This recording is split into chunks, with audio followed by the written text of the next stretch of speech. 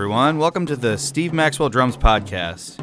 Don't forget to check us out on our website at www.maxwelldrums.com and then our Reverb stores at Steve Maxwell Drums-Chicago and Steve Maxwell Drums-New York. We also have social media, 2 Instagram accounts, at Maxwell Drum Shop Chicagoland and then at Maxwell Drum Shop. And then also on Facebook, Steve Maxwell and Steve Maxwell Drum Shop. And then, of course, check us out on Twitter at Maxwell Drum Shop. We will interview players, collectors, drum and cymbal builders, and also teachers about all things percussion. And you can go to YouTube if you want to see the video. We'll have pictures of drum shops, of drum sets, badges, cymbals, all kinds of fun stuff. So let's get started. We hope you enjoy it. 3, 2, 1. B3, how you doing? Good. How's it going? Going great, going great. Thanks for having me here, Steve. Oh, yeah, my pleasure. So yeah, you've got a great history, and your family's got a great history with all different kinds of percussion. For those who don't know out there listening and watching, B3 is the Ludwig III, Bill Ludwig III. That's Yes. what the abbreviation is there for. Right. And yeah, we got all kinds of stuff to talk about. We're going to talk about like your history, and kind of some fun stories you got. Sure. And then we'll get into the WFL3 company, which they're making some really, really incredible drums nowadays. But yeah, let's start with you. So tell me some stories about, I don't know, like when you were young, and the Ludwig company, and your dad and your grandpa. Well, the first one, I'll kind of start a little bit further down the road because you brought it up, B3. Okay. When my grandfather was still alive, he used to come out to Mom and Dad's house on weekends to hang out. Sure. So the phone rang one day, and my mom answered it, and they said, is Bill there? And Mom said, which one, 1, 2, or 3? So then I became B3. B3. Nice. Yeah, that must have been slightly confusing. Yeah, because you go Bill, and everybody goes, what? You know. I actually know that because I'm a second, although my middle name's different, right. So I don't know if that makes me officially a second, but people will call the shop all the time, and they'll be, is this Steve? Yeah, it's Steve. And then I just talked to you about this and this and this. Okay, you want my dad? Yeah, right, right, exactly. And even with email too, people email me all the time, and they think it's going to be me, but or vice versa. Yeah, but it was great growing up with Senior and my dad, and we would play rudimental drum parts on rope drums on 4th of July out in the backyard. And so do you play? I don't know anything about you and like your playing. Did you like have a marching background then? I guess. Well, I had a little bit of everything. I started out. First of all, I started in 3rd grade. Was my first job in the factory on Saturdays. Dad and Senior would go down to the factory and have their private meetings, they called it. And so Dad started saying, why don't you come down to the factory on Saturdays with us? And I said, okay. So their private meetings were going into Dad's office, and they'd fight like cats and dogs. Yeah, you told me about that before. And I thought they're going to kill each other, but that's just the way fathers and sons were, Family businesses, sometimes it happens. And the old stubborn German of my grandfather, Sure. But I would be given this big pile of mail, and my job was to open the mail, stamp it received, and put it in, sales category or question category piles. Nice. And then that was my job. And when the pile was done, I got to play with the switchboard, which back then had all the cords and the lights and the headset. And I thought it was the coolest thing. I pretended I was on a submarine or something, But, awesome. But I used to love to just play in the factory and be around the machinery and the drums and the. So which factory did you grow up in? 1728 North Damon. Okay, cool. That was the kind of the main one. That's the one that everyone always, and I think the building's still there. Yes. People always talk about it. Sometimes people go on like a pilgrimage, right? And they'll go see it and take pictures. Hey, look, I saw the. It's condominiums now. Right. Which I was in it. Somebody I know lives there. Oh, okay. And they invited me down. That must have been weird. Oh, it was bad. I mean, I got itchy. I had to leave because it was quiet. Right. And there used to be the punch presses going and the saws and the drill machines, and it was real noisy. Oh, man. And to go in there now, it's just quiet. Now it's just full of yuppies. But it is cool. First of all, I'm glad it's still there. I'm glad they didn't level it and make it a Walmart or something. Right. But the building owner, or I don't know who exactly, painted a huge bass drum head on the floor and put the Beatles logo and Ludwig on top of it. So that's great. Yeah, they kept that alive. And I love it when people do that. Yeah, it's a problem in Chicago. Everything's always moving forward. It's not like if you go to like Paris. You go to Paris, you got like buildings that have been there for 400 years commonly. Right. Chicago, they tear so many things down. So exactly. That's great that they at least... Yeah, they kept it. Yeah. And they did a great job with it. Some of the units are stunning. Right. I mean, they're two-level, or there's one section of the condos that has a circular staircase up to an outdoor deck. Nice. With a jacuzzi, and you can see the city, and it's great. Beautiful. I wish I would have bought one. Right. That would be kind of funny if you lived there. Yeah. Well, I can only imagine, if somebody spending the night there, especially if I did, I'm sure I would hear some drumming and hear some, endorsers, long gone endorsers talking to me or something. Like a ghost. Yeah. Yeah, for sure. Buddy Rich, So what year is this and how old are you when you were there and kind of learning the ropes? Well, that would be the early 60s. Okay. Right around the Beatle boom. And you were like really young. You were probably maybe grade school, 9 or 10. Okay, cool. And then you ever get to meet Ringo over there? Not there, but I met him over the years, when I was doing artist relations, and he had started his Ringo's All-Star Band. Right. Back in the, I think, mid-'80s or so, or early '80s, he started that. Yeah. So I was dealing with him then, which was cool. And, he's a great guy. In fact, I still see him when he comes through town with the All-Stars. Sure. But it was great to grow up in that environment. Sure. And then Mom and Dad would take me along when they went to see, like, for example, Dave Brubeck Quartet. Right. And we'd be backstage.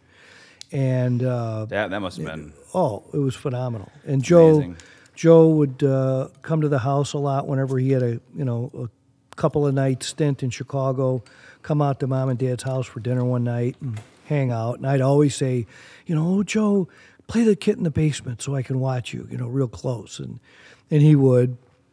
And that's what got me interested in drumming. So finally, I'd be playing around on the drum kit in the basement, and Dad said when I was, I think, in 4th grade or 5th grade, well, if you really want to be a drummer, you got to take lessons. And I said, okay, I want to be a drummer. Right. So he said, okay, I'll find you a teacher. So he found a teacher. Herman Wigman was his name. Brought him to the house. Comes in my bedroom, sets up a practice pad, a music stand, and says, okay, now we're going to, this is a rudiment. This is a paradiddle. Mm-hmm. And I played it a little bit, and I said, okay, that's nice, but what about the drum kit in the basement? I want to play that. Sure. Not yet. You won't touch that for a year. Oh, man. And I said, excuse me? Nope, not for a year. He wasn't messing around. He's going to teach you right. Get my hands right, teach me how to read music. And I'm like, oh, man, that's not what I had in mind. But anyhow, that's what I did. So then I started playing drum set. And then as I got into grade school, I played timpani and then marched in the high school marching band. Nice. Yeah, and marching's. So, what kind of drums did the marching band use? They had Ludwig, oddly enough. They better have Ludwig. they got a brand new set of Silver Sparkle somehow. I don't know how that happened. So something happened. Someone pulled the strings. But yeah, nice. But they were. And actually, Ludwig is the only American company that I know of that actually still makes marching stuff. Right. It's all Pearl and Yamaha. Exactly. Now. Yeah. Maybe some time about it. Pearl and Yamaha, they took that over. Oh, right? I know. Well, remember Rogers used to make really cool marching drums. I always see those come through. You can't sell them though. They're so few people collect those, but they're right. But then when as I got more involved in the company, I worked in every department during the summer. And I worked in customer service. I worked in the computer department. I worked a little bit on the manufacturing side. And then when I got out of college, Dad had just had a person leave in the advertising department and said, I want you to be the advertising manager. I'm like, but I didn't study that. He goes, yeah, you'll learn. Sure. Because I studied all industrial psychology and manufacturing. I thought I was going to run the factory. Oh, and yeah, you've told me this story too before. I remember that now. And so, so much for the education, throw that out. Almost no one actually ends up doing what they learned in school. Exactly. So it was pretty hysterical. So he made me advertising manager. There was 3 people in that department that were teaching me how to do poster layouts, catalogs, flyers, things like that, and the photography for those things. Right. And then about a month into it, and I'm starting to feel almost comfortable, and Dad comes in my cubicle. I didn't have an office. And he says, I just fired the artist relations person. You're going to do that too. And I said, but, I don't know that. He goes, and I'll never forget this. He turned around and walked out of my area, waving over his shoulder. Said, you'll learn. Sure.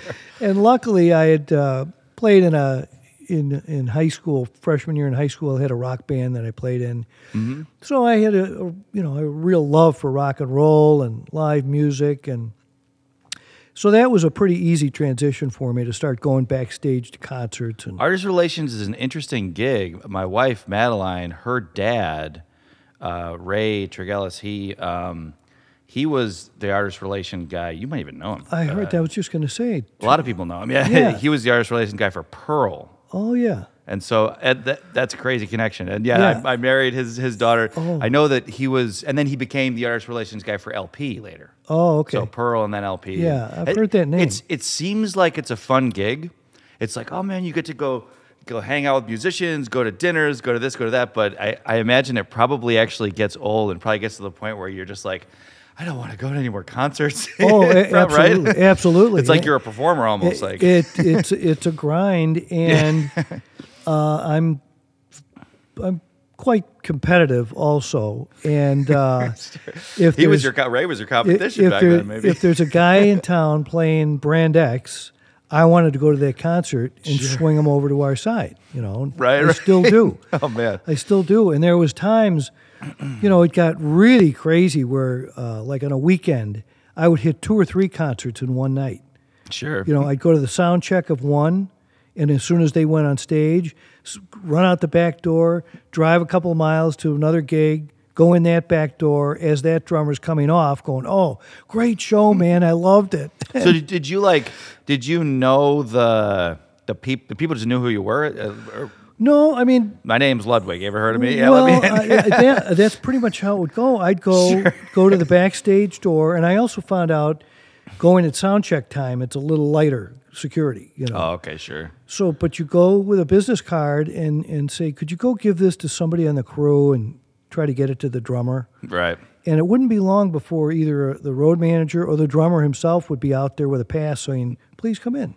And so this is in the late 70s or 80s? 76. 76 when you started doing that. Yeah.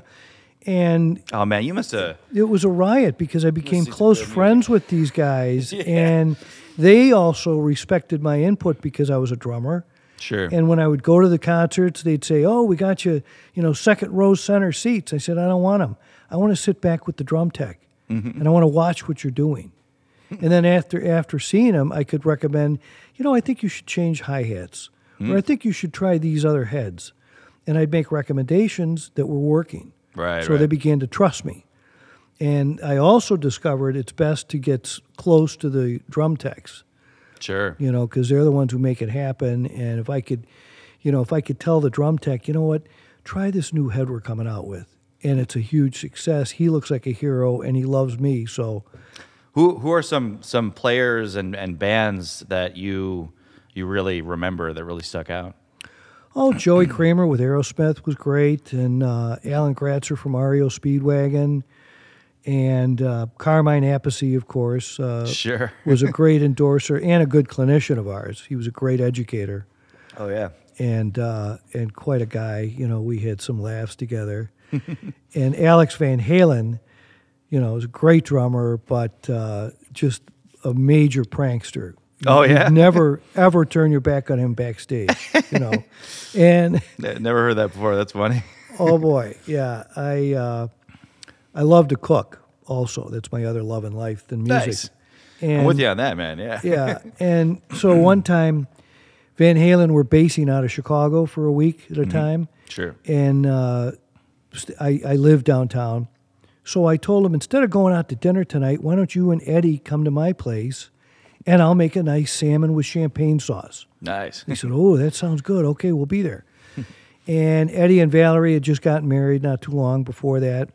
So the building called me when my visitors arrived, and I went out in the hall waiting for him to come up the elevator. And Alex and his lady turned the corner, and I'm looking for, I said, where's Eddie? Oh, they decided to stay back at the hotel and have a cozy room service dinner. I'm like, oh. So I took Eddie's hunk of salmon and threw it back in the freezer. So we had a nice dinner, and the next day they were playing at Notre Dame, 2 hours away, and I was going to go to the gig. Right. And I went to get some ice out of the fridge, and I see Eddie's hunk of salmon. And I thought, you know what? I'm going to bring it to him. So I walk in at sound check. So you had cooked it? No. Okay. It was still So it was raw. salmon. It was raw that I froze. Okay. For future use. But then I thought, I'm going to bring it for a laugh, Sure. So I come backstage at sound check time, and I go, everybody, hi. The band's saying hi, and Eddie, and I go, hey, Eddie, here's what you missed last night. And I threw the hunk of salmon down the catering table, and it bounced, down like a hockey puck. Sure. And he goes, oh, I'm sorry, I missed dinner, but, and I said, yeah, whatever. So then that's that. And the show starts. After the show, I get backstage early because I wanted to beat the rush. And Alex is by the door of the dressing room. And he goes, want a cup of coffee? And I said, not from you. And I got myself a beer. And everybody that came in, he's going, want a cup of coffee? Want a cup of coffee? So I'm watching these people get the coffee he's serving them. And they're sipping it and kind of making a face and kind of putting it down. So I go up to Alex. I said, okay, what's up with the coffee? And they had the big catering coffee urn thing. Right. And Alex goes, well, you remember the salmon you brought for Eddie? I put it in the coffee maker when we went on. Oh, man. That must have been gross. And I went, wait a minute. This is right when chefs were starting to use coffee as a rub. Okay. And I said, wait a minute. It's been in there for an hour and a half. Oh, like marinated? It's probably perfectly poached. Sure. So all of a sudden, he and I are digging it out of the coffee pot, put it on a plate. All the band now comes around and say, what are you whack jobs doing? And everybody's got a fork and trying it and going, well, that tastes good. That's funny. So coffee salmon. We ate Eddie's salmon anyhow. But don't drink the coffee. Yeah. This tastes fishy. Exactly. Yeah. But that's typical Alex. Nice. Yeah. So when your dad took more control of Ludwig, did your grandpa retire for a while? Oh, no. Or he just worked. Oh yeah.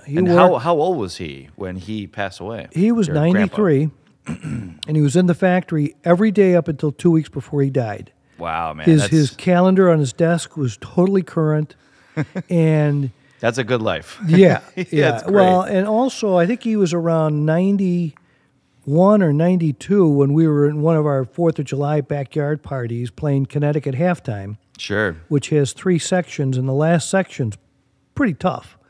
And I just spaced out and forgot it. I was 16 or 15 at the time, and I stopped playing, and Senior keeps going.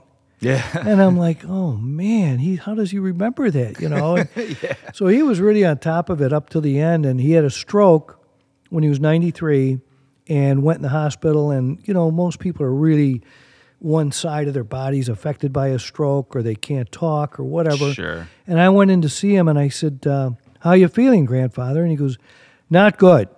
I have a little problem moving my left thumb, and they won't let me smoke cigars in the hospital. And that was his only complaint. That's funny. And I thought, wow, that's all that's wrong with him? That's amazing. And then 2 days later, he had a big stroke, and that took him out. But, man. But I'd rather go that way than forever, years in a wheelchair or something. Yeah. So he started Ludwig. Yes. I've heard different stories about the genesis of the company.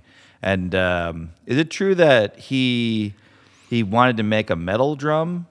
Well, he started with a bass drum pedal first. Oh, really? Okay. He was a drummer for the circus, and during the off season, with the winter season, they wouldn't tour, so he got a gig with a vaudeville act in Chicago. All right. So with the faster tempo music, he had a big wooden bass drum pedal with a big long footboard and a big tall beater that you could barely keep time with, and that wasn't cutting it for the vaudeville. So he went in his garage.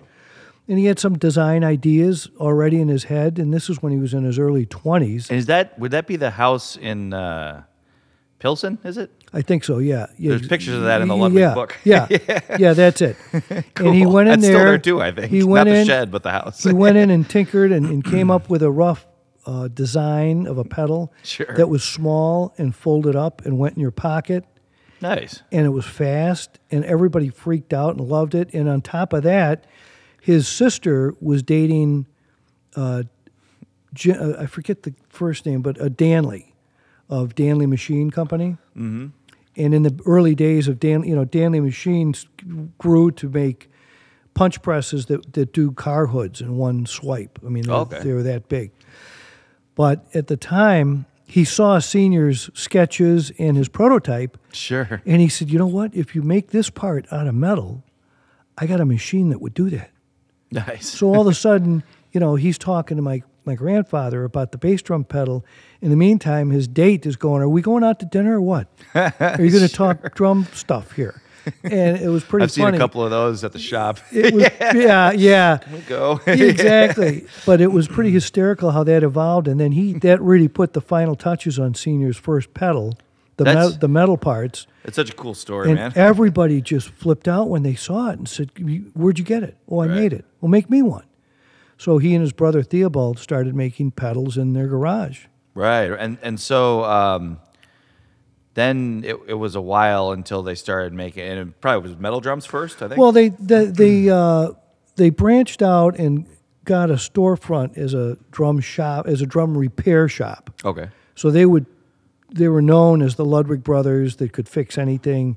So drummers would bring them their, broken snare strainer or even a broken head, because back then people weren't hip enough to change their own head. So that they would do that, and they tune them for him and fix them. And while Senior was working on these drums, he would notice things with the strainer or, and say, well, I could do that better, because he was such a inventive guy. And then he started making metal snare drums. Yeah, it's such incredible innovations. And that was the first bass drum pedal ever. Yes. And there are examples the first of that. metal one. They're collectible now. The first metal bass drum pedal. I've seen there the was wood some ones wood before. ones. Yeah, I've but seen those those were before. just pathetic. Yeah, not very effective. Too big and too slow and, not hip. That's awesome. So he kind of put the finishing touches to make it a success. Yeah, on an idea that a lot of people had, but he really went through with it. It's such an amazing American story. Like back in the day in Chicago, you had all these industries, heavy and light industries, all over the place. So if you had an idea, you would know a guy who could make it for you. It's exactly. A little bit like that now still. Like we're in Glendale Heights here. There's an industrial center. I got a guy, Kevin, who he helps me out with metal stuff. He works at a place and he makes the cymbal toppers for us. Oh, but I don't think it's as easy as it used to be. Like to get something chrome plated. Oh, that's really tough. Yeah, I know. I mean, you with your company now, I'm sure you've dealt with all the same things my dad deals with Craviotto. Absolutely. We'll get to that soon, but then the next interesting thing I think is Senior and Theobald ended up renting a factory basement. They grew to that size and had 4 or 5 employees all of a sudden. And then Senior got a gig playing timpani with an opera company. Okay. And they were hand-tuned timpani, individually hand-tuned. And he thought, this is a real pain. I wish I could tune these with my feet. So he developed the balanced action foot-tuned timpani. Oh, I did not even know that. Yeah.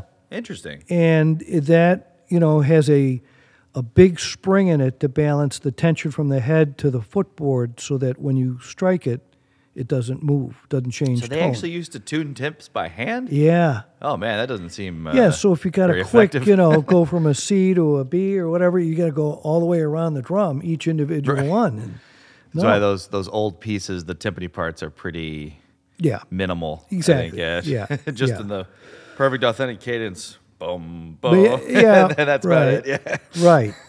But he allowed that, and that was in the late 20s. He did that and patented it, and it's still patented today. Wow. I have seen in the book, I think I've seen a picture of that, the Yeah. drawings. That's Yeah. so cool, man. Yeah, and that was a very innovative thing to come out with, foot tuned timpani. So when the Ringo thing happened, you probably remember that. Oh yeah. So how did you guys get Ringo?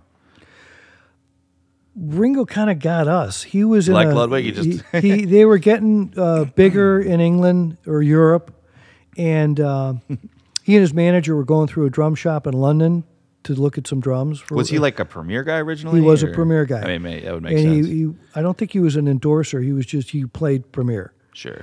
But they were going through this dealer's shop, and on the desk was a sample of a new finish from us, Black Oyster Pearl. Right. And Ringo saw that and went, "Oh, I want that." Nice. And the dealer said, "Well, only Ludwig makes that." And he goes, "I want Ludwig anyhow because it was cool to buy USA products back then Wow. from Europe." Sure.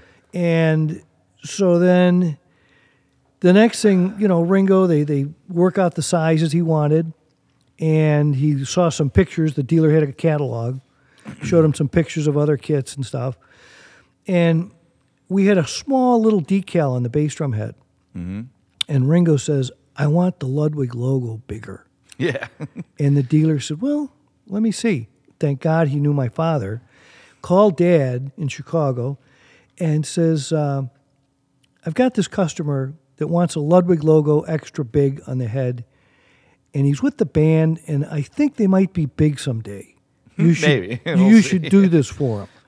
So Dad took and in the meantime, Senior's chomping on a cigar going, "Rock and roll's just a fad. Forget him, Oh, man. So Dad takes a head to a sign painter up the street from us because he knew a guy, Right.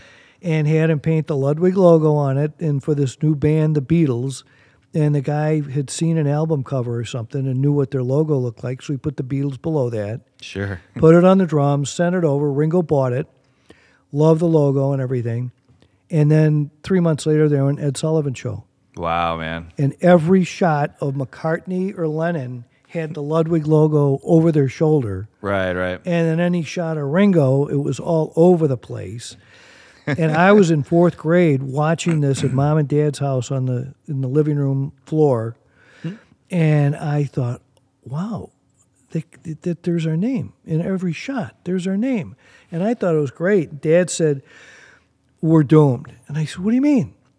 He goes, "This guy's going to be so big and so hard to work with, he's going to be worse than Buddy Rich." And I said, "No, that can't be," because I'd met Buddy and he's terrified me. Really? Yeah, because he was always yelling at his manager about something. Yeah, it seems like he was an intense chap. Oh, Yeah. There was, yeah. But just so much like Yeah. like you could he'd even if he was in a good mood, it just like kind of attacks you with every Exactly. statement. Exactly. And this one time, around that time, Dad had taken me to see him. We go backstage, and Buddy's, having a fit at his manager about something, and Dad says, "Hey, Buddy, Billy's got a question for you." And I'm pulling Dad's arm saying, "Shut, I do not." "What do you mean?" And Buddy looks at me and goes, "What?" And Dad says, he wants to know how you make your bass drum go so fast. And he goes, "With my foot." And I said, "Yes, sir, yes, sir." And I just, wanted to run. But Oh man, that's funny. but at any rate, Ringo was just the total opposite. He was just pretty easy to Nicest deal with. guy. All he asked for was a kit when he toured. Right. Dad said he could have ordered 50 kits if he wanted to give away, and we wouldn't have said boo. Did the orders start coming in the next day? Oh, the next day. Yeah. The next day. Our customer service phones were ringing off the wall with people going, "I want the Beatle kit. I want the Ringo kit, the Ringo kit." Right. And they're saying, "What's that?" And Dad's like, "Just take the order, Sure. And people were going into dealers. And what was his original kit? That was probably a 22, 13, 16 with like a I think it was a 5.5 or something. yeah. I think the first one. Wood snare drum on yes, that. Yeah. That's funny because those, to this day, even though there's a lot of them, those wood snares are supremely collectible. Yeah. To this day. Right. Well, and that color, boy, that Black Oyster Pearl took off. It's beautiful. And it was so busy, we built a 100,000 square foot addition to the factory, which meant we had to buy houses down the block and level them and to make room. That must have been tough to do, actually. No, it wasn't because Dad, you guys had enough money you could offer them like more than it's worth. Yeah. Sure. Yeah. You know, how much is the house? 50,000. Okay, here's 55. Okay. Yeah. Bye. We'll move. Yeah, cash. It's got memories, whatever. Money's more important. Exactly. And it was cool because Senior was alive at that time too. Mm-hmm. So I was playing in the construction site and Senior pretending to drive the Caterpillar thing. We have a picture somewhere of that. And I may have seen that. He's at one got point. a cigar, and Maybe one of the drum shows. Yeah. But it was very exciting times, and with the addition, the larger factory addition, then we went to 24 hours a day, 6 days a week. Wow. Which was cranking out. So all night you guys were making. Did you ever get like noise complaints from the neighbors?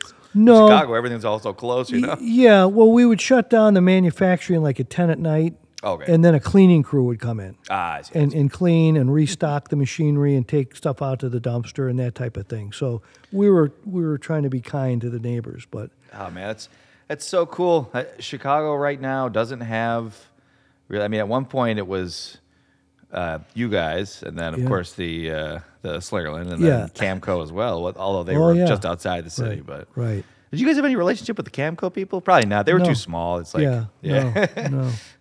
That's no, but that's interesting. They make good drums though. But yeah, Chicago used to be just a tremendous manufacturing hub. Everything, not just drums. Yeah, because we used to get our plating done by a company not far from us in Chicago. Yeah, man. Because we did everything but the plating. Okay. You know, we made our own hoops. We made our own stands. Oh, you made your own hoops? Oh yeah. Yeah, we would roll the steel. Do you know about triple flange hoops? Because I'm pretty sure WFL, although this is before you would remember, but maybe you've heard stories like WFL. I mean, they were probably the first to use triple flange hoops, right? Or I was believe it, so. Yeah. Because back then, they started doing triple flange. Gretsch started using die cast. And then Slingerland had their own inner version. Exactly, yeah, kind of a rounded top. And they were brass, of course. Those are some of my favorite, the WFL era ones. WFL, in the 60s, I think it's apparent that you guys started pumping the drums out so fast. The WFL ones are made a little more like, when did you guys buy the company back? What year was that? It was... in the late 30s, Senior had grown into making sound effects for silent movies. Okay. For the drummers behind the screen. Sure. Horses' hoofs, the gunshot, the train, the boat whistles. We had 6 pages of those at the catalog. Yeah. Of just sound effects. So the Great Depression took its toll on everybody, although Senior was holding his own. And then they came out with talking movies. And the next day, every drummer was out of work. Oh, man, the next day, Yeah, no one thinks about that anymore. I've talked about that on the podcast, how that was such a big gig. You have an organ player and then a percussionist, right? Yeah, organ, yeah, exactly. Or 2 or 3 percussionists, with a whole long table of sound effects. Right. And so Senior kind of panicked and decided to sell the company. So at the time, Kahn owned Leedy Drum Company, and they were not happy with their sales. So they thought, well, if we team that up with Ludwig, right, it'd call it Leedy Ludwig. Maybe that could help us out. So Senior sold to Kahn. They both start with L. It'll work. Yeah, but it had the opposite effect. It actually drug Ludwig down. Yeah, and their percussion sales just plummeted, and then Senior didn't get along with the corporate type, so he moved to Indiana, right? That's when he they moved to closed Elkhart. Yes, the Chicago. This would be the first Chicago factory, which is not where you were. Right. This is a smaller. I think that was on Walcott. Yeah, it was just a couple blocks away. Right. But that's correct, and then Senior moved to Elkhart, Indiana for a couple of years and didn't get along with the new people. So he was still involved when he sold. Oh yeah, yeah. He was supposed to be involved, like but they weren't listening. Almost. Well, no, he had a title, but they weren't listening to him. Oh, They'd have meetings, and he'd come out, present a new idea or a new product. They'd say, "Yeah, that's nice." Next subject. Corporate bullshit. Thank you. I wasn't going to say that, but yeah, it's okay. You can swear. Yeah. Okay. Good. So he said, "You know what? I'm going back to Chicago and starting over because you people are not for me." Sure. So they said, "That's nice, but we own your name." He said, "Fine, I'll use my initials, WFL." Right. So that's when WFL Drum Company was started, and then he put William Ludwig President real small under the first logo, so people would know, oh, that's the Ludwig guy, because he was so well known for quality and good service. Yeah. And is that when he opened the factory that you? Yes, that was a basement. He rented the basement of the original building on the corner of Damon and he just started from scratch again? Oh, yeah. That's crazy. And he had not too many people do that. Well, not only that, but he sold the company to Kahn for Kahn stock. Okay. And then the stock market crashed. Yeah. And the Kahn stock went down. It was like, I think he had $1 million worth, and it went to 100,000. Oh, geez. Like in a day or two. Oh, man. So he sold that, got what he could, went to his friends, family, and relatives, borrowed as much as he could, bought used machinery, went back to Danley, bought used machinery from him, and rented this basement spot on Damon Avenue. Wow. And then gradually he took over the first floor, renting. Then he took over the third floor. Then he bought the building. That's such a cool story. Yeah. He did it twice, yeah. Yeah, twice. Well, and he did this is really ironic because he did that when he was 59.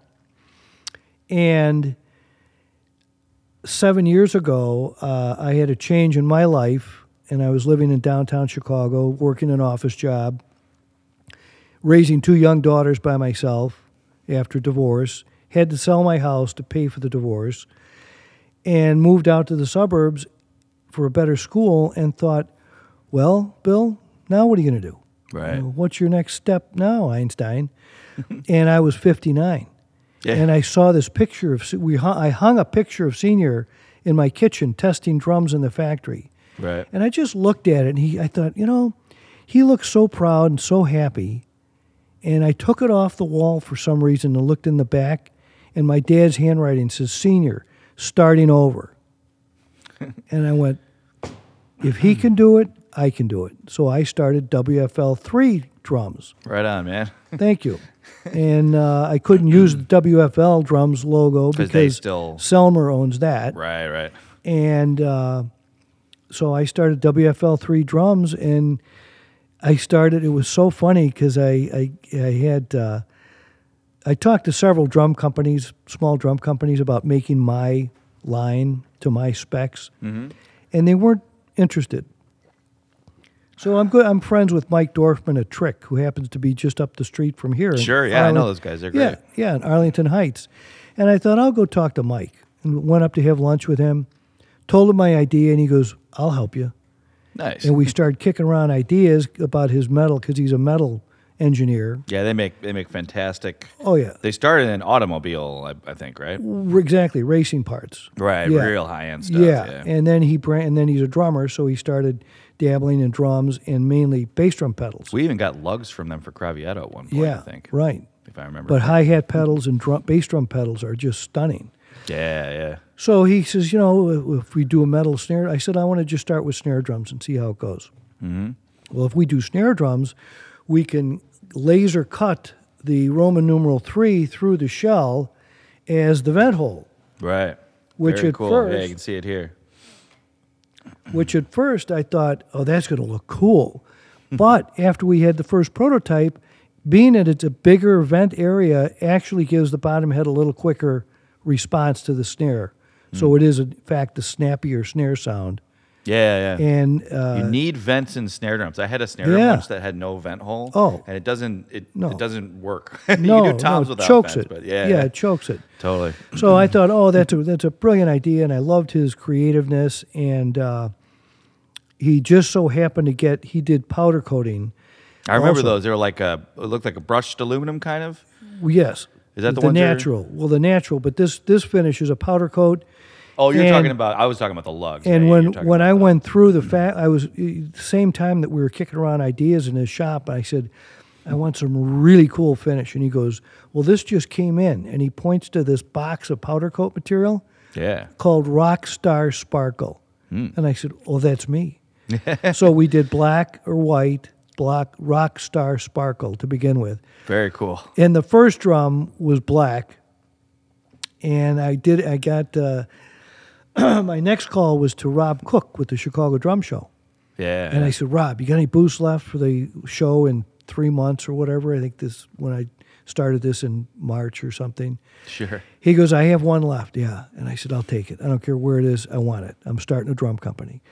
So all of a sudden, I start getting phone calls from people that saw me get added to that booth lineup. Right. It's WFL3 drums. They're like, what's going on? What's going on? And it just, the buzz started immediately, which was very encouraging. But at that drum show, I'm with my 2 young daughters, 1 black drum. Right. You know, how many you want? You know, people go, what colors do you have? Black. How many you want? You know. Sure, I remember. Yeah, and this one guy, this one guy asked me, "Great, how much?" And I went, You hadn't worked that out yet? I hadn't even worked out the price yet. Sure. So in my mind, while the guy's standing there, I'm thinking, how much the shell, how much are the lugs, how much? I said $649, and now they're priced at $720, I think. So I wasn't too far. That's off, not a bad price. Yeah. Some companies they start up and they're asking just like. You gotta, I wanted to keep it reasonable. $1,500 for like a, right. And you even have like reputation, you know, so like people know. I remember actually about that same time I started working here, so there was actually a big change in my life happening at that time too. But I remember at the drum show from back when I was super young. I remember when your dad would come in and they would. He'd like say something on the loudspeaker, and then they'd do a hail to the chief. Yeah, exactly. Yeah, because everybody called him the chief. Right, the chief. Rob Cook would cue up the hail to the chief song when he would roll in his wheelchair, which was pretty cool. I remember that, man. That's a cool memory. Well, were you there when we did the tribute at this show to Dad? Because I had his ashes at the booth. No, I didn't. I think I remember it on the speaker though. Yeah, because I have Dad's ashes in a snare drum. Oh, okay. And Mom's ashes in an urn in my living room. So, considering that this year was Rob's 30th year, I thought, Dad loved that show so much. Anyhow, seeing all his old friends, if he could go, he would go. He can go. I'm taking him. Sure. And I told Rob, and he said, "Fantastic. We'll play 3 camps to him." Nice. So we got rope drums out, and Rob made an announcement, and we did 3 camps to Dad, and it was pretty cool. Yeah, that goes all the way back to the beginning, it sounds like. Yeah. And even his dad, and exactly. And the 3 of you guys playing. Yeah. That's very, very cool stories, man. I'm so glad you were able to make it out and like talk about this stuff. We should talk a little bit about the kind of the middle portion of your like career, and because what did you do after wasn't there something in like Hawaii or something like that? Yes.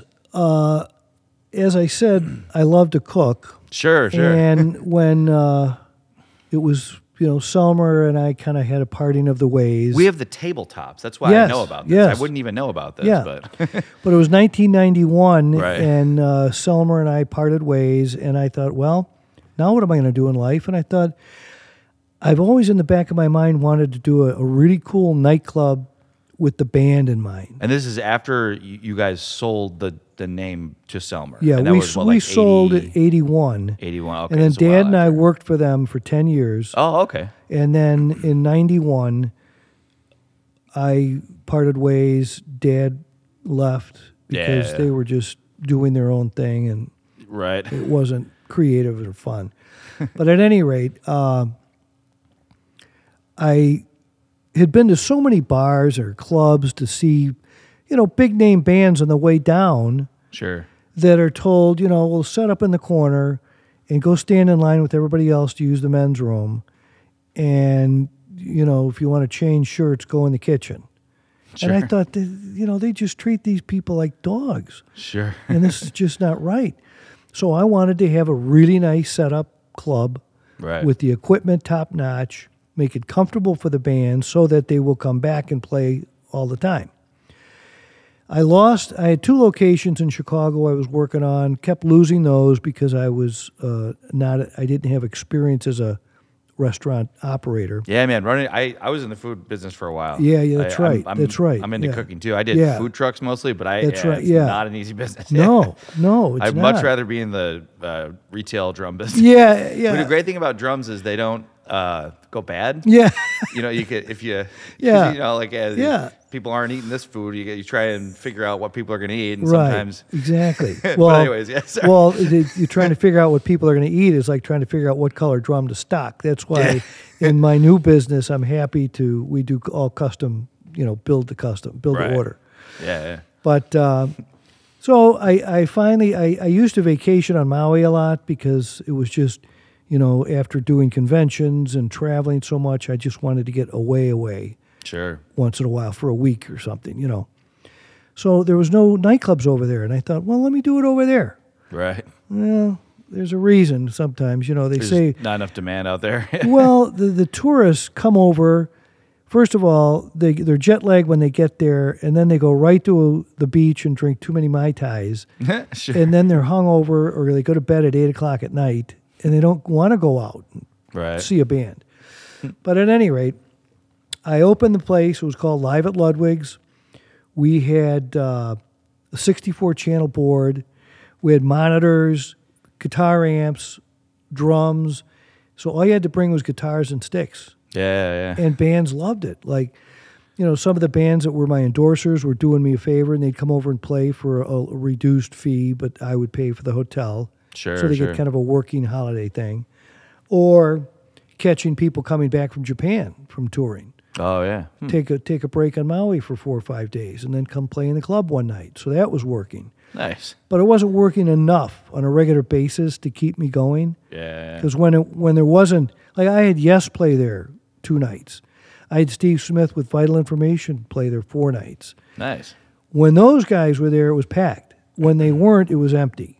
Yeah. And that was, so I went out of business after a year and a half. Yeah. It's still a cool story, though. Well, and I got it out of my system real good because I'd pick the bands up at the airport, take them to their hotel, rush to the club, get in the kitchen, do the prep work for the night. Sounds like you were thinking too much about them. You were trying to be too nice to everybody. Yeah, probably. you were being a hospitality person. Yeah, right. But you're trying to kill yourself to do all this stuff. Well, they were also friends too, so I wanted to show them a good time. But, right. But you're right. I was too nice to them. Yeah.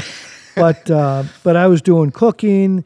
Then you were actually cooking yourself? Some of it, yeah, or prepping it, like and at then least writing the whole menu. Yeah. Yeah, and then it wasn't a big menu, but it was good. It was the best burger you've ever had. Are you like what type of food do you mostly gravitate towards? Well, I would go towards French or French sauces. Oh, nice. I'm a saucier type of a guy. Rich, good stuff. Yeah, with a lot of butter. Yeah, butter makes everything good. But for the bar, I just had a really good burger and a really good another sandwich of the day, and then usually a roast that we'd slice onto mini. Nice. You still cook a lot?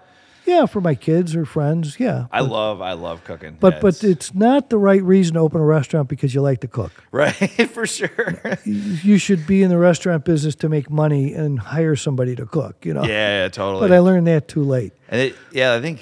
I found when I was in the business, like location. Oh yeah, is so important. Oh yeah. And if you go into any city, you'll notice, like all the good locations have been taken up by chains. Right. And even if you're like a block away from the good spot, if someone on their commute home has to walk like 20 feet away from their house, they're not coming to your restaurant. Exactly.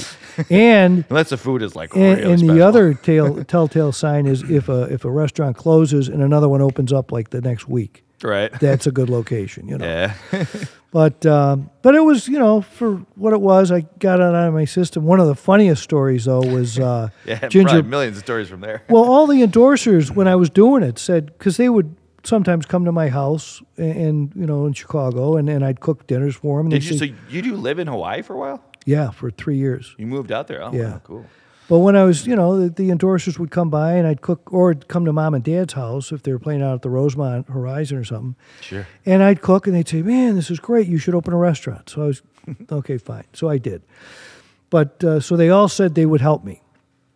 So Ginger, when I was up and running, I called Ginger because he was one of those. Sure. And I said, "Look, Ginger, I'm open now. You got any time to come out and play?" He goes, "Sure." So we picked a weekend, and he had just put out a rock or a blues CD and a jazz CD. Right. And I said, "What kind of band do you want me to put around you? Blues or jazz, or what do you feel like?" "Oh, I don't need a band. I'll just solo." And Okay. I said, but Ginger, it's a nightclub. People like to dance. Sure. Gotta need a bass line. Yeah, He goes, maybe. "Well, some people dance when I solo."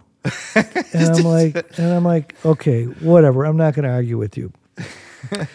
You're playing on the weekend. I'll bring you out Tuesday and put you up at the Hyatt because I had a deal with the Hyatt Hotel. And he said, "Well, why would I want to come out Tuesday?" I said, "Well, it's Maui. You can hang on the beach and relax." "No, I'm coming to help you. I want to come out the day of the show and leave right after, and I want to stay with you to help you." And I had a small 2-bedroom apartment. Sure. And I'm like, "Oh, no, Ginger, it's okay. The hotel's okay." "No, I'm staying with you." And I said, "Okay." He seemed like a real character. And luckily, I'd done enough clinics with him that I knew the proper way to make a cup of tea, because that was always his thing. "Why can't you bloody Yanks make a cup of tea?" What kind of tea do you like? Whatever, but Earl it's a certain. Grey or You something? got to boil the water first, and then put it in the cup, and put the tea in the cup, and Yeah. My brother is a you- huge tea guy. you- There's a right way and a wrong way. Exactly. You don't want different types of tea, different temperatures. exactly. So I knew that much at least. So I made him happy with his tea. Nice. But he blew my mind because he came in the club, and I was charging $25 a head, packed the place. I held 300 people or so, and it was sold out 2 nights.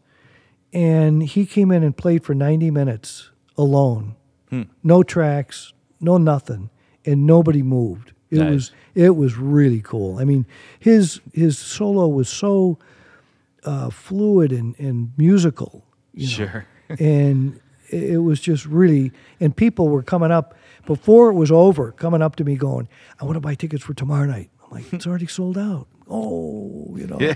I could have had him a week, but it was great. And That's awesome, man. I'm glad that went well. Yeah, it was great. Yeah, he's a very talented. Yeah. I'm mostly like jazz. A lot of the drummers I like they play like softer, but he's actually one that I do really appreciate. Yeah. When it comes to drumming, I love the guys with like a soft touch. That's something that the more everything got amplified, it got lost. Yeah. Although you knew a couple guys that Yeah. could really really play. Well, yeah, and Ginger played jazz also. I mean, he played. Right. That's his background. Yeah. He had a teacher in England that was big jazz guy.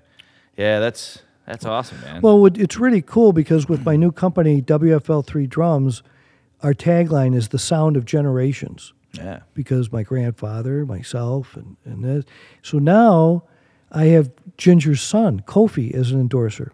Awesome, man. Yeah. He was at the show, I think, wasn't Yeah, he? he was a main clinician. Nice. Yeah. I never get to see the clinics, but Yeah. it was a great drum show. I'm so happy he did it. I was worried, like, for obvious reasons, they weren't going to do it. 'Cause Exactly. They missed but it was so much fun. Oh, my goodness. Yeah, and Kofi has just been a riot to work with. He's What's he like? Is he eccentric or is he just kind of... He's a little bit eccentric, not as bad as Dad, but Sure. But he's a nice guy, and Awesome. he's really behind us and likes to help out and experiment with different drums when we come out with a new model. And Yeah. So we should talk more about your company, the WFL3, because these are some fantastic drums. I really liked just the one at the show that really stuck out to me. I told you earlier was that wood one. Was that one? Because you started with, I think, poplar mahogany 3-plies. That was the first. we started with maple poplar maple. Was the first ones. And then these are aluminum. And these are aluminum. So I went with the aluminum in the beginning for 2.5, 3 years. And then the next natural progression is coming out with the wood shells. Yeah. So I had to find a company to make those, which we found, worked with Keller, who was top notch. But they said, after hearing what I wanted, they said, we'll make them extra thin because you want a thin shell like your grandfather made. So yours will be the thinnest 3-ply on the market. Right. So that was what we set out to do. And they are resonant. They sound great. The mahogany are 5-ply, just because mahogany veneers are thinner as on a whole. Sure. So those are 5-ply, but they have steam bent support rings. And then we wanted to stay consistent with the 3 vent hole through the shell.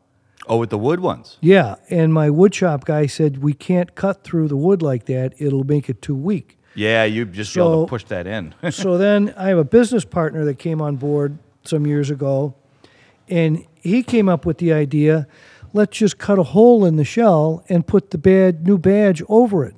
Okay, that'll reinforce it. Yeah, nice. So now we've got the 3 vent hole on the wood shells as well. For everyone listening, if you want to see a big selection of these, I did a drum show walkthrough. I'm not sure if you watched that on YouTube. I didn't know. But there's maybe like, I don't know, a minute into it or something. I go by your booth. Cool. And just say hi real quick. And cool. I really loved that Sunburst one. Just because I love Sunburst. Was that a maple or mahogany? Do you remember? I think that was a maple shell. Okay, so that was a 3-ply one then. Yeah, 3-ply. And we've we're now making our own shells now. So we've experimented and come out with a new line of 5-ply. Nice. And we're going to offer one line of shells that has a center ply of okume. So it'll be maple, okume, maple. Wow. And but then some of the high-end shells are going to be all select veneers. So it'll be 5-plies of all maple or all mahogany or all whatever wood you pick. Right. And that's very exciting to come out with 2 new lines now to add to the original Generations line.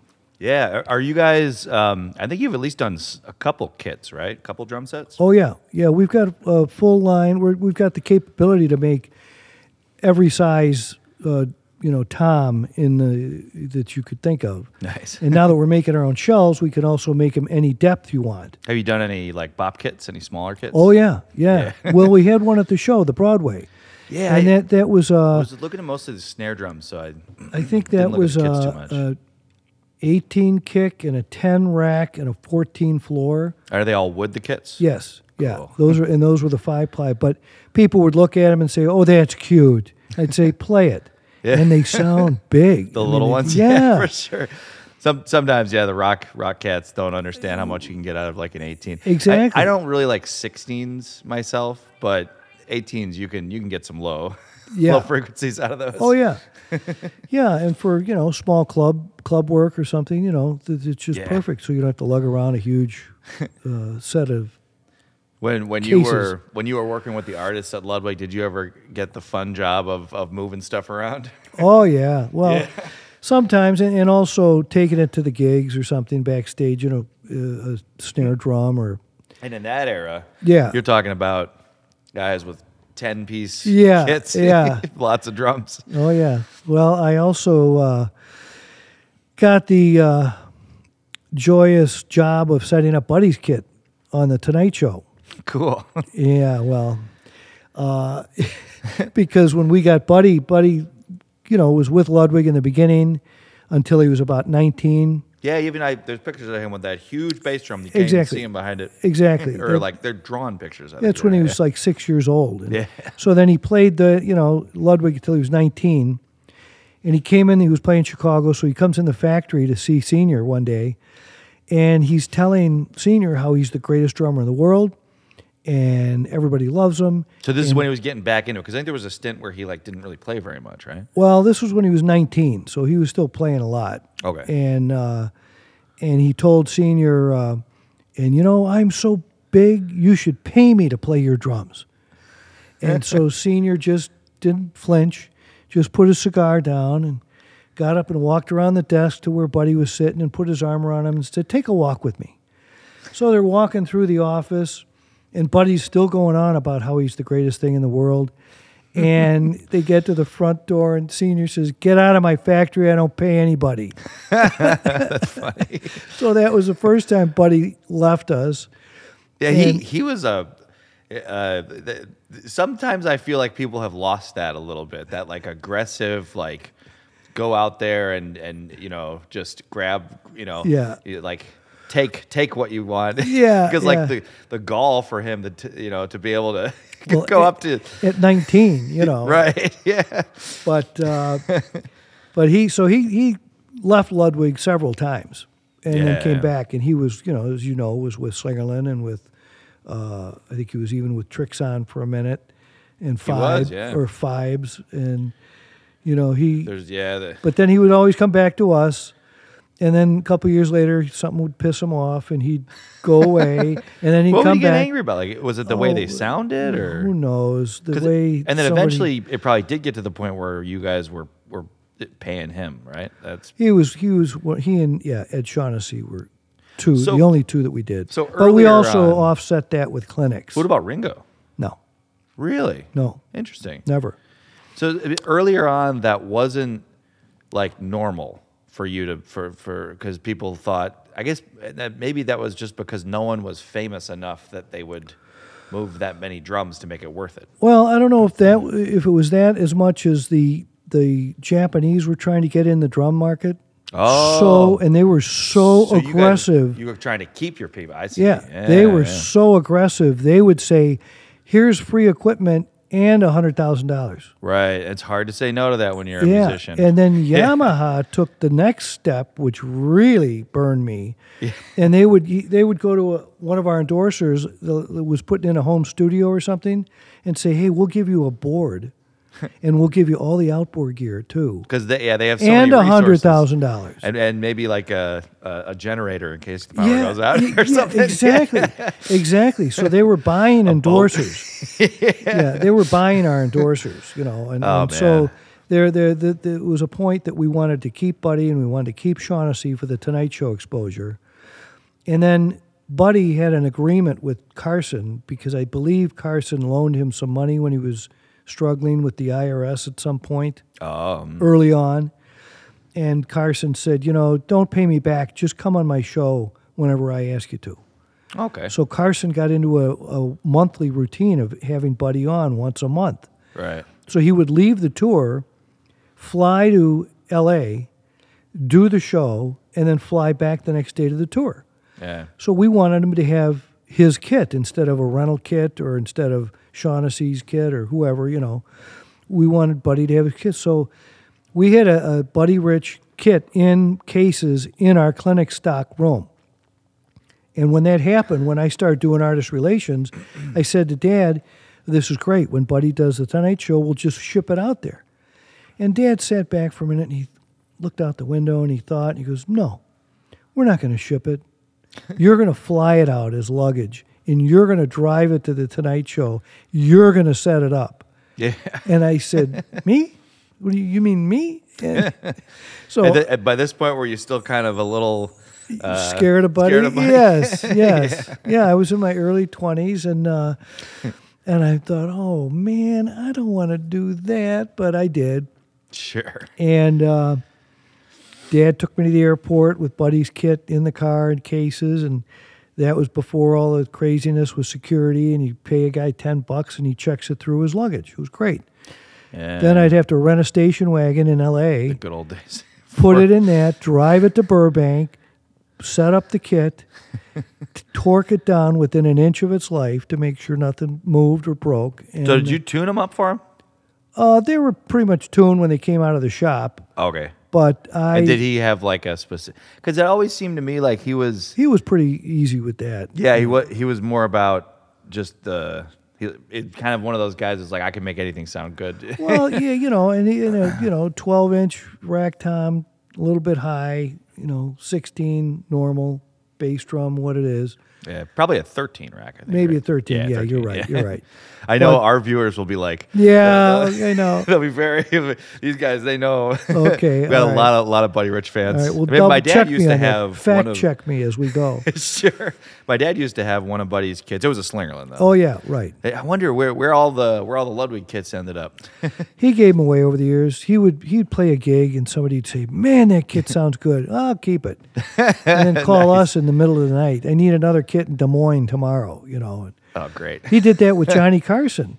I think it was the second time I went out there to do the setup routine. Because after the show, I would tear down, go to the Hyatt House. They call it the Riot House in Hollywood, where all the rock stars stayed. Spend the night, hang out, and then fly back the next day with the kit. Right. So this one time, Johnny says, "Man, buddy, those Ludwig drums," and this is on air. He says, "Man, that new Ludwig set you have sounds really good." And Buddy goes, "You like it? Keep it." And I'm behind the curtain, watching a monitor, and I heard that, and I'm like, "Oh, my job here is done." and so I split, and Carson kept that kit in his basement until he died. Oh, nice. Yeah. And were you guys the last till the end? Yeah. With Buddy Rich. Yes. Yeah. He never. I wonder if Yamaha ever approached him, or Pearl, or Tama. I don't think he would go that direction. I think and they might not be interested in it because they probably saw jazz as like the thing of the past. We want to get the new rock star guys. Yeah. Bernard Purdy. And, Well, they another one. Although he was a Sonar guy, wasn't he? Maybe I think so. To him. The Germans got him. Another guy that they just ripped out of my hands was I just lost the name. He played with Whitesnake. Oh, yeah, I wouldn't know. Not Tommy Aldridge. I know the band. I just don't know the name of the drummer. But he was into dirt bikes. Oh, yeah. Like racing dirt bikes. Oh, so Yamaha. So Yamaha. So they did it. They went over to tour Japan. Richie Blackmore, Rainbow, that guy, and he gets to sound check, and there are these two unbelievably hot, tricked out dirt bikes on stage. Sure. And he's like, "Oh, I never saw an engine like that, or whatever, clutch or whatever they had that was special." And the Yamaha rep is there and says, "Well, you know what? If you take the drums, we'll give you these two prototype dirt bikes, and we'll have regular dirt bikes for everybody in the crew and band shipped back to LA for you." Yeah. And there was like 30 crew, and 4 band members. And sure enough, when they got back to LA, there was like 34 dirt bikes in boxes. You can't compete with that. No. And of course, he took them and called me and let me know. So that's the big way they made the inroads into the market. Yeah, it was an interesting strategy. And now it's funny because now they're getting out of it. At least it seems like maybe with Yamaha, the drums are not as important. I have to say, I've dealt with Yamaha before. Getting little things can be real difficult. And having local companies, like one of the great things about, like right now, like Gretsch, for example, like if there's a kit that's, let's say, 10, 15 years old, really special, like, collector, unique kit, maybe, 50 of them made. Someone breaks one of the hoops that's painted a specific color. Yeah. You can get a hoop from Gretsch, they'll do it for you. I'm sure you guys would do that, like a local business that actually cares about. But with Yamaha, I tried to get this hoop, and I think we ended up having to have like a car guy paint a hoop because they just wouldn't do it. There's we just continued that finish, 15 years ago. We don't make it anymore. End of story. Oh, come on, guys. Yeah. It was a $5,000 or maybe even more kit when it was new. You think you could just make an exception here? Nope. Well, yeah, exactly, and that. Excuse me. That's one of the things that's really fun about our company. Yeah. Is, and people have said this, they call us agile because we're small enough. Sure. We can react. We can do custom things. Somebody wants something, we say, yeah, we can do that. It might take a little longer, but we'll do it. Right. And the real cool thing is, and that's how I've gotten some of our bigger endorsers, which I just got John Humphrey with Seether. signed up with us, and Haley Kramer with Pop Evil, two of the bigger metal bands.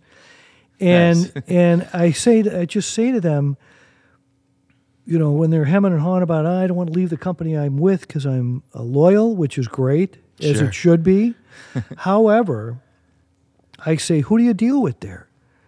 And they're like, well, they just got a new guy, and I forgot his name, or We were talking about earlier. or Everyone I- in this business is moving yeah, around. yeah. If it's Or a I big called, company, they'll be or I around called for- so and so. One artist, Adam Furioli with Get the Let Out, told me it took him 32 days to get a return call from Oh, the man. artist relations guy. And I said, really?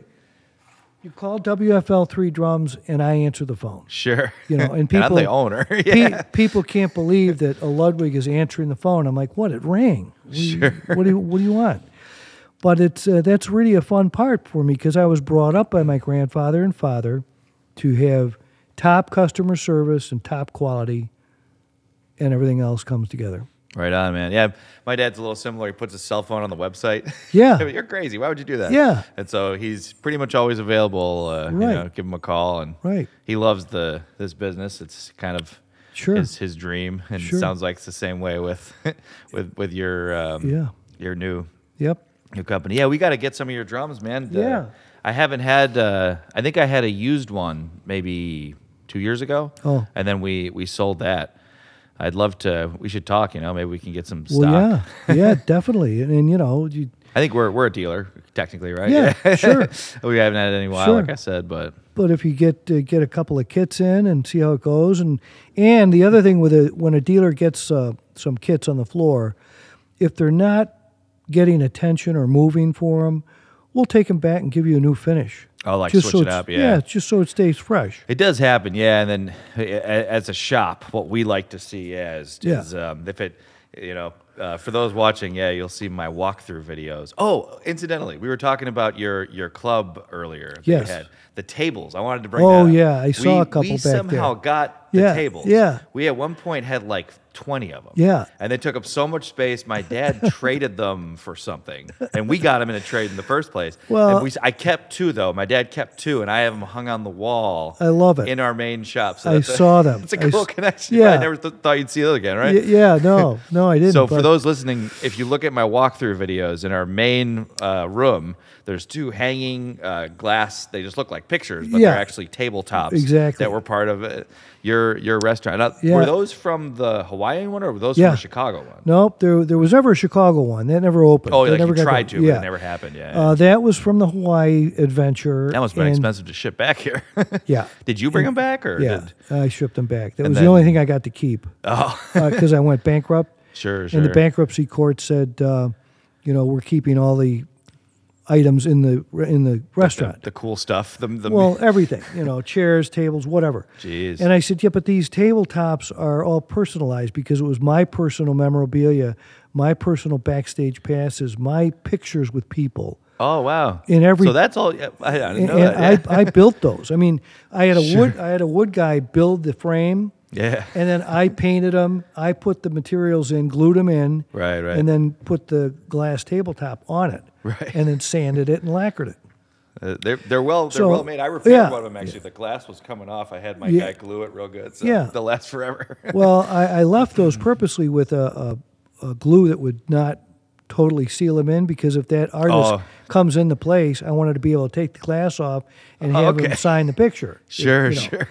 So, because it was pretty cool, people would come in and say, I want to sit at the Van Halen table tonight, or I want to sit at the Pink Floyd table tonight. And Yeah, each one's themed. We got Yeah. the Blues Brothers one. Yeah, And then yeah. I think one of ours has like Max Roach on it. Yeah, Which is, I think, yeah. And Ringo, I think, is on one. who are some other jazz greats that you met through your dealings when you were the Roy Haynes. the- Roy Haynes a lot. I man. saw him a lot. Joe Morello. was Roy an endorser for? Yeah, yeah. I didn't know that. Oh, yeah. And Joe Morello a lot, which I loved watching him play because Yeah. he's so smooth. That's the and- light touch thing I'm talking about. Yeah, That's- but he could play fast as can be if he wants to. right. But because Buddy always had just that level, as fast as he could go. Sure. And Joe can play, tastefully in between, and then fast when he wants to. So, Yeah, very different styles. yeah, yeah. Both, but both also incredible Max Roach. I did a lot with Max Roach, and wasn't he a Gretsch guy though? no, he came with us later. Later, okay. Yeah. His 60s, he was Gretsch. Yeah, and and this was probably the mid 70s, late 70s. He came back to us. what was he like? I don't think I've ever talked nice to anyone guy. who's met him before. Real nice guy, real laid back, talk about a jazzed cat. Sure. He was it. He brought drumming to kind of a really like drum set playing. He almost like wrote like a piece of music. And Exactly. then Yeah. Performed it. Right. That's such a cool thing to do, because sometimes people, they think of percussion and they don't think of that, and you can do so much. It's such a the drum set's such a wonderful instrument. Yeah. And Right. it's the American instrument. Yeah. All this stuff we were talking about earlier, it was being invented here. Yeah. Most of our instruments came over from across the pond, Yeah, but the drum right, set, right. that particular collection of things. Exactly. Yeah. Traps kit. True. Contraptions. Yeah. But yeah, tell me more about. As I said, we WFL3. progressed from the aluminum shell into the wood shell snares, which then progressed into wood shell kits. Right. And now I'm really excited about this because we have, since we have our own factory outside of Kansas City, we put a spray booth in, which I thought, ooh, spray booth. I want to be the mad professor in there. And we have now it took us about a year and a half, but we perfected the spray-on sparkle finish. Okay. So all of our sparkles, if you go to our website, which is WFLIIIDrums.com, you'll see our finishes, and all the sparkles are spray-on. So it's like a lacquer. None of them are wrapped. Yeah. Well, it's actually an high-gloss automotive paint Okay. that we put the color on and then put the sparkle on that. Okay, sure. And then clear coat, 4 coats of clear over that. Yeah. So it gives it a real 3D look. Right. And, people look at it, and people will come up at a convention and go, where's the seam? Yeah. They think it's a wrap. And I'm like, there is no seam. Right. So that's exciting. And then that also I'm got a us. sparkle guy. I love. My favorite kit, actually, the snare drum is there. It's, if you look, it's I have the whole kit, but it was originally Peacock Sparkle. Oh. I wonder if could you guys do something, because you said you do a lot of custom stuff. Can you do custom sparkle finishes, or is it like strictly like? Well, I wouldn't say that now. I'd rather stick to what we have, but sure. We've got blue, red, but the red's like a candy apple red. And if you're gonna do another one, it probably wouldn't be Peacock Sparkle. Well, maybe not. It's a goofy finish. Someday, though. I like weird finishes like that, and that used to be that. Do you remember that finish? No. It's like it's basically rainbow sparkle. It's like it has Is it darker pink, than champagne? It has pink, green, and I think just like silver. It didn't look like that originally. It fades really bad, and so it basically turned into like a gold sparkle, which is actually also super cool. But if you look at it, it's a really kind of goofy, basically rainbow sparkle. Yeah. Wow. I like it because. It's one of those finishes you'd remember it if you saw it. Right. And it's a wrap, of course. It's not a lacquer. Well, it's cool because that the new endorser John Humphrey I was talking about with Seether just got his kit, and they just started their tour last week. Yeah. And it's he got Caribbean Sand. Okay. Which is that like kind of a gold? It's a burgundy. It's not champagne and it's not gold. It's like in between there. Nice. But it's beautiful. And I've never seen it under lights. Oh, yeah. So he's going to be playing here at the Tinley Park at the World. Yeah, lights make such a big difference. Sometimes just like silver sparkle looks the best. It picks up all. And that's why White Marine Pearl looks so beautiful. Yeah, exactly. Exactly. But this would be great under some nice stage lights. Yeah. So that's exciting, though, for me to get to see, these new finishes coming out, as well as the new shells we're making, the different plies, different woods. So we're really growing a lot and coming out with some beautiful new products, great sounding products. All great news. So what about for lugs? Do you have I think there's like a brushed aluminum and then a chrome plate. Well, that was that was in this. This is the first series that we did, which is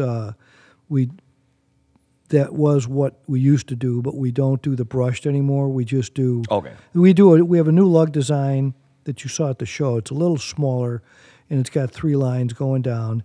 Yeah. But we offer that in chrome, brass, or black nickel. Nice. Yeah, and but that's just on the snare drums. On the kits, it's only chrome. Very cool. Yeah. And I think were the original lugs you guys did without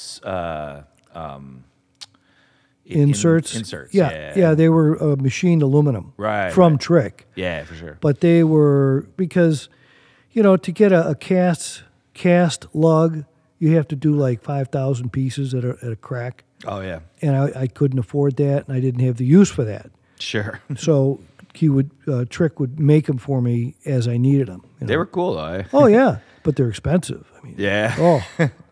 That's true. Yeah, get anything made in the States, and it's very, very expensive. Well, it was a handmade product, Yeah.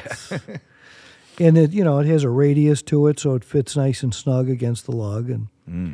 But the new lugs are great. They're kind of a little retro look to them. Yeah. And very, very cool. Well, yeah. We should. Anything else you wanted to touch on? Either stuff of the past, stuff of the present.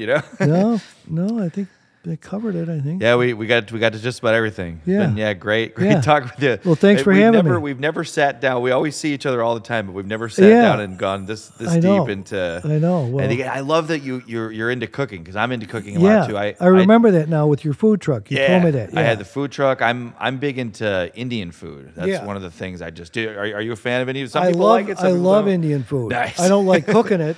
It's a lot of work. Oh yeah, I mean, and then your house smells for 3 table full of onions. Yeah, and your house smells for 3 days afterwards. Yeah, I actually like that. I like the smell of onions. Now, you probably want to open a window though to make it but I like a little bit of that. Yeah, I don't mind it, especially when you're cooking it. Yeah, it's oh yeah, it's cumin, garlic.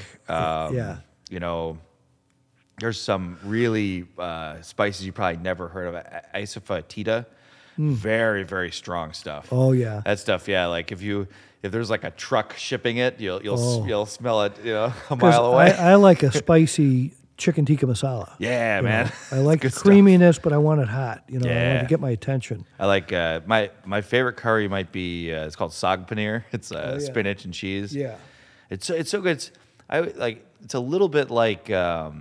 There's some spices in the way they prepare it that are a little bit similar to Italian food in some ways, but it's funny because Indian food is backwards. Well, there's a lot of garlic from too, Western right? food. Isn't there some garlic in there? Oh yeah, garlic and ginger, yeah, tons. Ginger, yeah. Indian food, it's if in doubt, add more spice. Well, when I do my chili, homemade chili, I throw cumin in. Yeah, that's good. Gives it a nice kick. The big difference between Indian food is I think in a lot of Western food, whether it be French, English, Italian, whatever, you start with the garlic a lot of the times and then add the onions. Oh. Indian food, most of the time, not always, but most of the time, you start with the onions and then you add spices, then you add garlic and ginger. It's the last step, which is really interesting. Huh.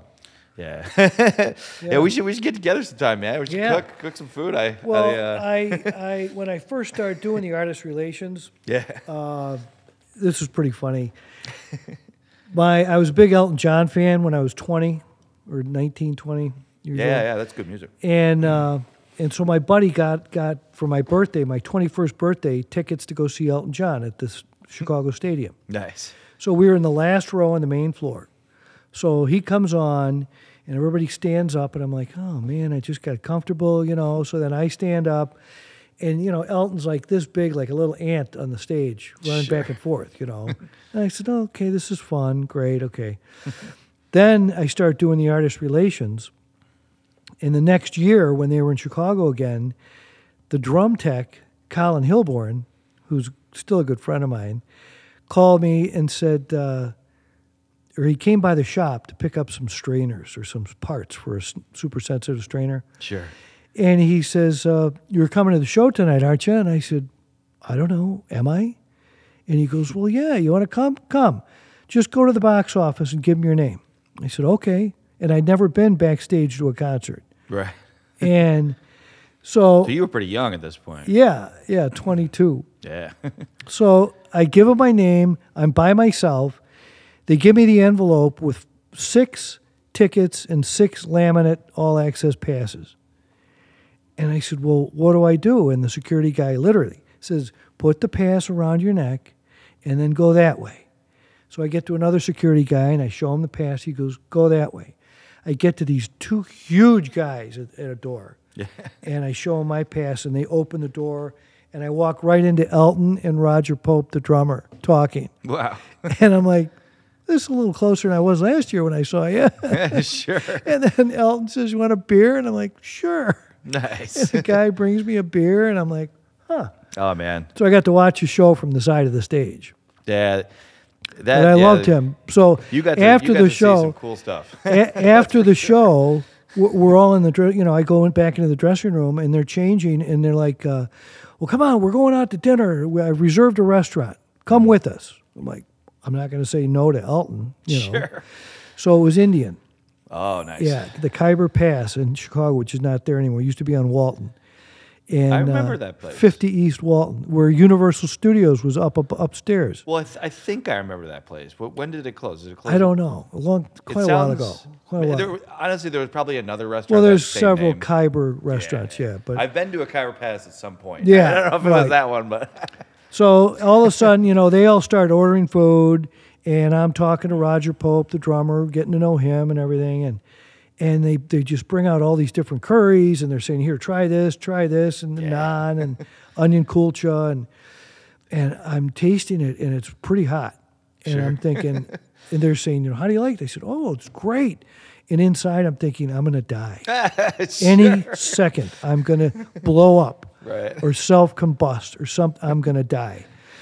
And you hadn't built up a resiliency to that no. yet. And the Western palate. And the next day, I wake up and I went, that was pretty good.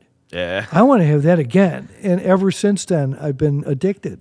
Indian Because it food really is addicting. Yeah, it has, and it does have a lot of fat in it. Yeah. But it has so many spices in it. It's Yeah. because in India, that's where all the spices come from. In Yeah. ancient times, spices were like so expensive in Yeah, Europe. yeah. Because you couldn't get them. They were, and like pepper, black pepper. Yeah. Used to be like worth its weight in gold. And Really? Oh yeah, absolutely. Even black pepper. Huh. That's one of the few that made it to Europe, and like kings and queens would be the only people who could. Oh, wow. Who could afford it? Yeah. Because you can't grow it in Europe. You can't grow it in Europe. All those spices they all grow in India. Oh. Just because of the climate, and it has spices in it that are really good for you. They're like antioxidant. Oh, yeah. Yeah, I've heard that. And even if I had a little too much to drink or something, if I eat a good Indian meal, the next day I wake up, I feel fine. Yeah, yeah. If I eat, as opposed to like maybe if I eat like a bunch of cold cuts, like a sandwich, something like that, the next day I wake up, I feel terrible. Or pizza. Yeah, or pizza. Yeah. If you overdo it, which is easy. I feel like you're in a coma the next day or something. You just came out of a coma. Yeah. I love pizza though. Don't get me wrong. Oh yeah. But yeah, I love a good Indian. Yeah. Good stuff. Yeah. Speaking of pizza, do you get to Nashville much to go to visit Forks? I know my dad. He just actually got back from there. Oh, because I found this place, pizza place, Desano's Pizza. Oh, they ship their flour in from Italy once a week. Oh, no, I don't think I went there yet. This place wasn't that nice. Wood-fired ovens, but the flour comes from Italy once a week. Yeah. Cool, man. Oh, it's good pizza. That's pretty legit. Yeah, Italian food is fantastic. It's funny, I never order it. I never order it out. I go to Italian restaurants every now and then, but usually I don't order it because I'll just make it at home myself. Exactly, me too. But the other day I got some and it was just like, oh, I had Chilean sea bass. Oh, well, yeah. That fish, if it's prepared properly, yeah, it just melts in your mouth. I know. I love It's so good. I love that. That's cool though, man. Yeah, I'm glad you're Italian. into culinary stuff. I can cook Italian at home. That's why I won't eat it when I go out. Sure. So I'm not going to pay that kind of money if I can cook it. Right. You probably make it better yourself, yeah. But Indian food, that I'll pay for. Right. That's good. Yeah, one of the keys to legit Plus Indian the food tandoori is oven or the tandoor. Oh yeah, well clay those are like 1,000 degrees. oven. I know, and really hot. and real expensive. And you know they take the bread, yeah, and they like slap it on the inside. I know. I worked at a place that we did really good Indian food, but we never had we had them, but we never used them. Oh, we would just it was kind of like that was too elaborate. We were doing quick stuff, you know. Oh. We were kind of like it's like a Chipotle-like place. That's what the owner was trying to do. He was trying to do the Chipotle of Indian food, which is like it's made well and it has all the legit stuff. But one of the problems was it's too expensive because Indian food has so much heavy cream in it. Yeah. That some of them don't. Like it's weird because they have like the best vegan food ever, like aloo matar, peas and potatoes, or chana masala, chickpeas. Yeah. No cream in that. Yeah. But then the like tikka masala. Yeah. Oh man, that's like it's got a lot of cream and ghee, which is like it's butter but worse for you. Yeah. It's like more fat. Well, I tried when I was going to the Khyber Pass all the time because every band that would come into town, I'd say, "You want to go over an Indian?" Oh yeah, sure. So I take them there. Right on. So the chef would always let me in the kitchen and go back and talk and whatever and see what he's doing. But he told me you can always tell a young Indian chef because he has burns on his knuckles. Oh, from the tandoor? He gets nervous when he puts the bread in, and instead of just going like that and pulling your hand out, he goes like that and hits the other side. Right. And burns his knuckles. Yeah, man. Chef's hands. Yeah. Chef's hands don't feel heat. Yeah, right. Yeah.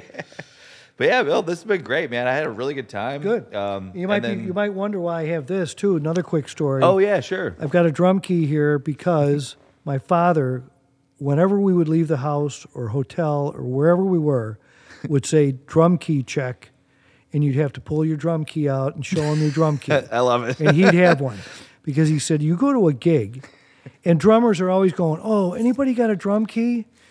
There you go. Okay, thank you." Yeah. And I got my knife. I got my drum key. Yeah. Well, pocket knife. And so if you're at a big gig and a drummer says, "You got a drum key?" Sure. A Ludwig cannot not have a drum key. Yeah. So here you go. And I did this just Saturday night with Roger Earl from Foghat.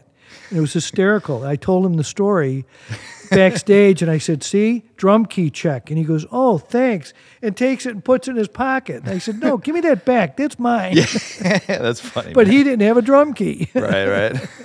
Yeah, you gotta be prepared. Yeah. as a drummer. So I'm doing that now. I wonder when they like settled on that type. Yeah. Why? Because like the early stuff, some of it was like a flat head. Yeah. Kind of, and then some were that. And this is I don't like know. Probably some guy who invented the drum key. Yeah, for sure. Because that's like can you think of any other application where they use that? No. And maybe a long time ago they used to, and then there's like hex ones that are similar. Yeah. That people still use for like no, but you're right. That always masonry comes bits back. and stuff like that. But Always comes back to that. yeah, for sure. But yeah, man, cool. Okay, Well, well, thanks. I got to hit the road.